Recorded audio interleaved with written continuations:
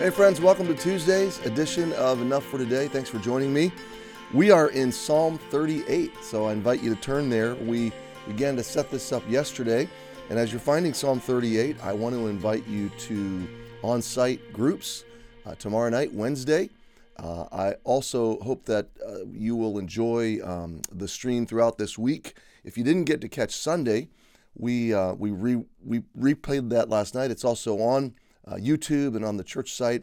We finished John chapter 1 on Sunday, and it was a wonderful study of Jesus meeting his first disciples, and a lot of profound theology is wrapped up into John 1, and we really dove into that. I probably took too long on Sunday, but it was I pray, a helpful study. And if you didn't get to catch, it's simply entitled "Come and See," which is how Jesus called or reached out to his first disciples, those that would become his first disciples. It's a wonderful outreach tool for us too. The simple words, "come and see," to bring people to a place where they can hear the gospel, experience the love of Christ, understand what it means to know Jesus, and check it out. Air their questions, work through their doubts and skepticism. The invitation to come and see is an invitation to come and think and come and explore and come and reason, come and put it all together. And so anyway, if you didn't get to catch it, I hope you will. We're just going to look at the first few verses of Psalm 38 because David is dealing with failure. He's dealing with sin. And there's a lot of implications of that sin in his life, as there is in our lives. And so in the first position, let's read the first three verses together. He says, "O Lord, rebuke me not in thy wrath, neither chasten me in thy hot displeasure." Now, I want to begin here. I want to say it is so very important that you have a proper theology, a proper framework of the wrath and the anger of God. First of all, it is not irrational or unjust, okay? You need to understand that. We tend to think of anger as emotion, human emotion. Then we put it in the category of out of control human emotion. And then we put it in the category of unjust or injustice. We've all experienced that. We've probably all been that to some degree because our human anger is so interwoven with our own sin nature. And anger becomes something that is unholy and impure when you mix it with sin, okay? But Ephesians teaches us to be angry and sin not. So there's a way to keep anger and sin separated. And in that view, anger is something very different than what we typically think of, okay? Anger is purity defending purity, okay? It is purity exercising justice. It's not emotional, so it doesn't go up and down. It's not irrational. It's not out of control. It's not reactionary. No, none of that we typically equate with anger. Anger is simply justice in action, okay?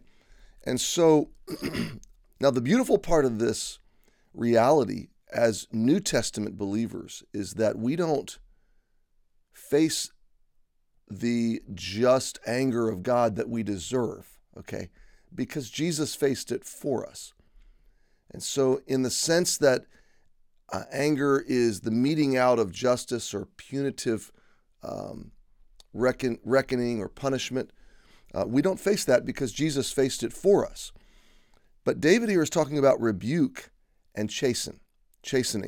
And that we do face because rebuke and chastening is not just the expression of harsh emotion or punishment. It's not that at all. Rebuke and chastening are correction and nurture.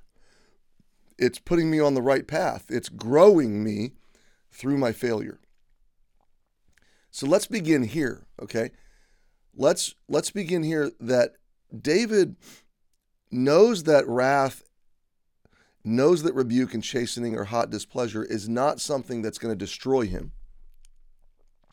And he knows that it's not something that causes him to lose God's love or favor. How does he know that?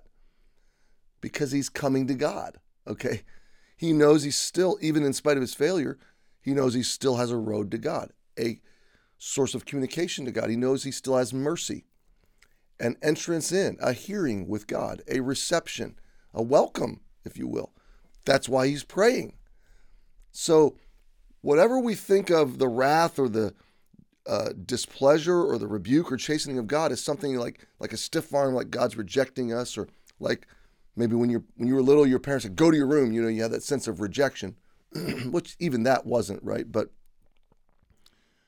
in a cosmic, God-scaled view of these things, we tend to think of wrath and displeasure as something absolutely destructive, fire and brimstone and eternal separation from God. And in this sense, it is not. Now, when God brings about final vengeance, final justice, final reckoning, final justice, final judgment, and pours out his ultimate, the sum total of all of his wrath on all injustice and sin, yeah, that's going to be final. And it's going to be it's going to be explosive. It's going to be fiery. But right here, this is a different thing that David's talking about. He has fallen, and he is experiencing that fallenness. He is experiencing the outcomes and the wounds that his sin has brought. And so he's asking God to deliver him from that, from the wrath, the displeasure of the rebuke and the chastening, the unpleasantness. He's repenting. He's saying, God, it worked. The rebuke is working. The chastening is working. Can you remove this? Why? Verse 2, because your arrows are sticking fast into me. I'm getting it. They hurt. I know I need them. They're sticking. They're there. Your hand is pressing me sore. It's heavy. It's becoming unbearable. There is no soundness in my flesh because of thine anger. David is panting after God. He wants to be right with God. He wants to know that God is finishing his correction with David. And there's nothing wrong with that. Now, he's surrendered to God. Obviously, he understands that God is the authority. He's not accusing God. I want you to catch that. He's not accusing God. He's owning his own sin. He understands that God is dealing with him justly, fairly, reasonably. But he nonetheless sees God as a loving, merciful, long-suffering, gentle Father who can even bear the complaints of the weight of bearing God's correction.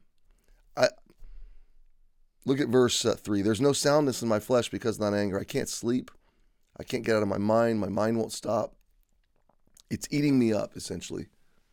Neither is there any rest in my bones because of my sin. You see the distinguishing. David knows he's owning in true repentance. Repentance owns its own responsibility for sin. But he's asking God for that sweet fellowship and sweet communion to return. And he's going to God, who he knows to be loving and gentle and long-suffering in it all. I just think this is a beautiful 3 verses. It's nobody's life verse. It's nobody's favorite verses to memorize. But if we could get the essence of these verses, that God is a loving God, in that he would never have a child that he doesn't correct and rebuke, especially when that child is self-destructing. But he never intends to break us or reject us. He always intends to grow us. We are always in his favor in that sense, always. You're never not in God's favor, even when you're in his rebuke or correction. So take heart, my friend. Respond well to your failures, because God surely is, and he loves you more than you know. Happy Tuesday. We'll pick it up here tomorrow. Have a great day.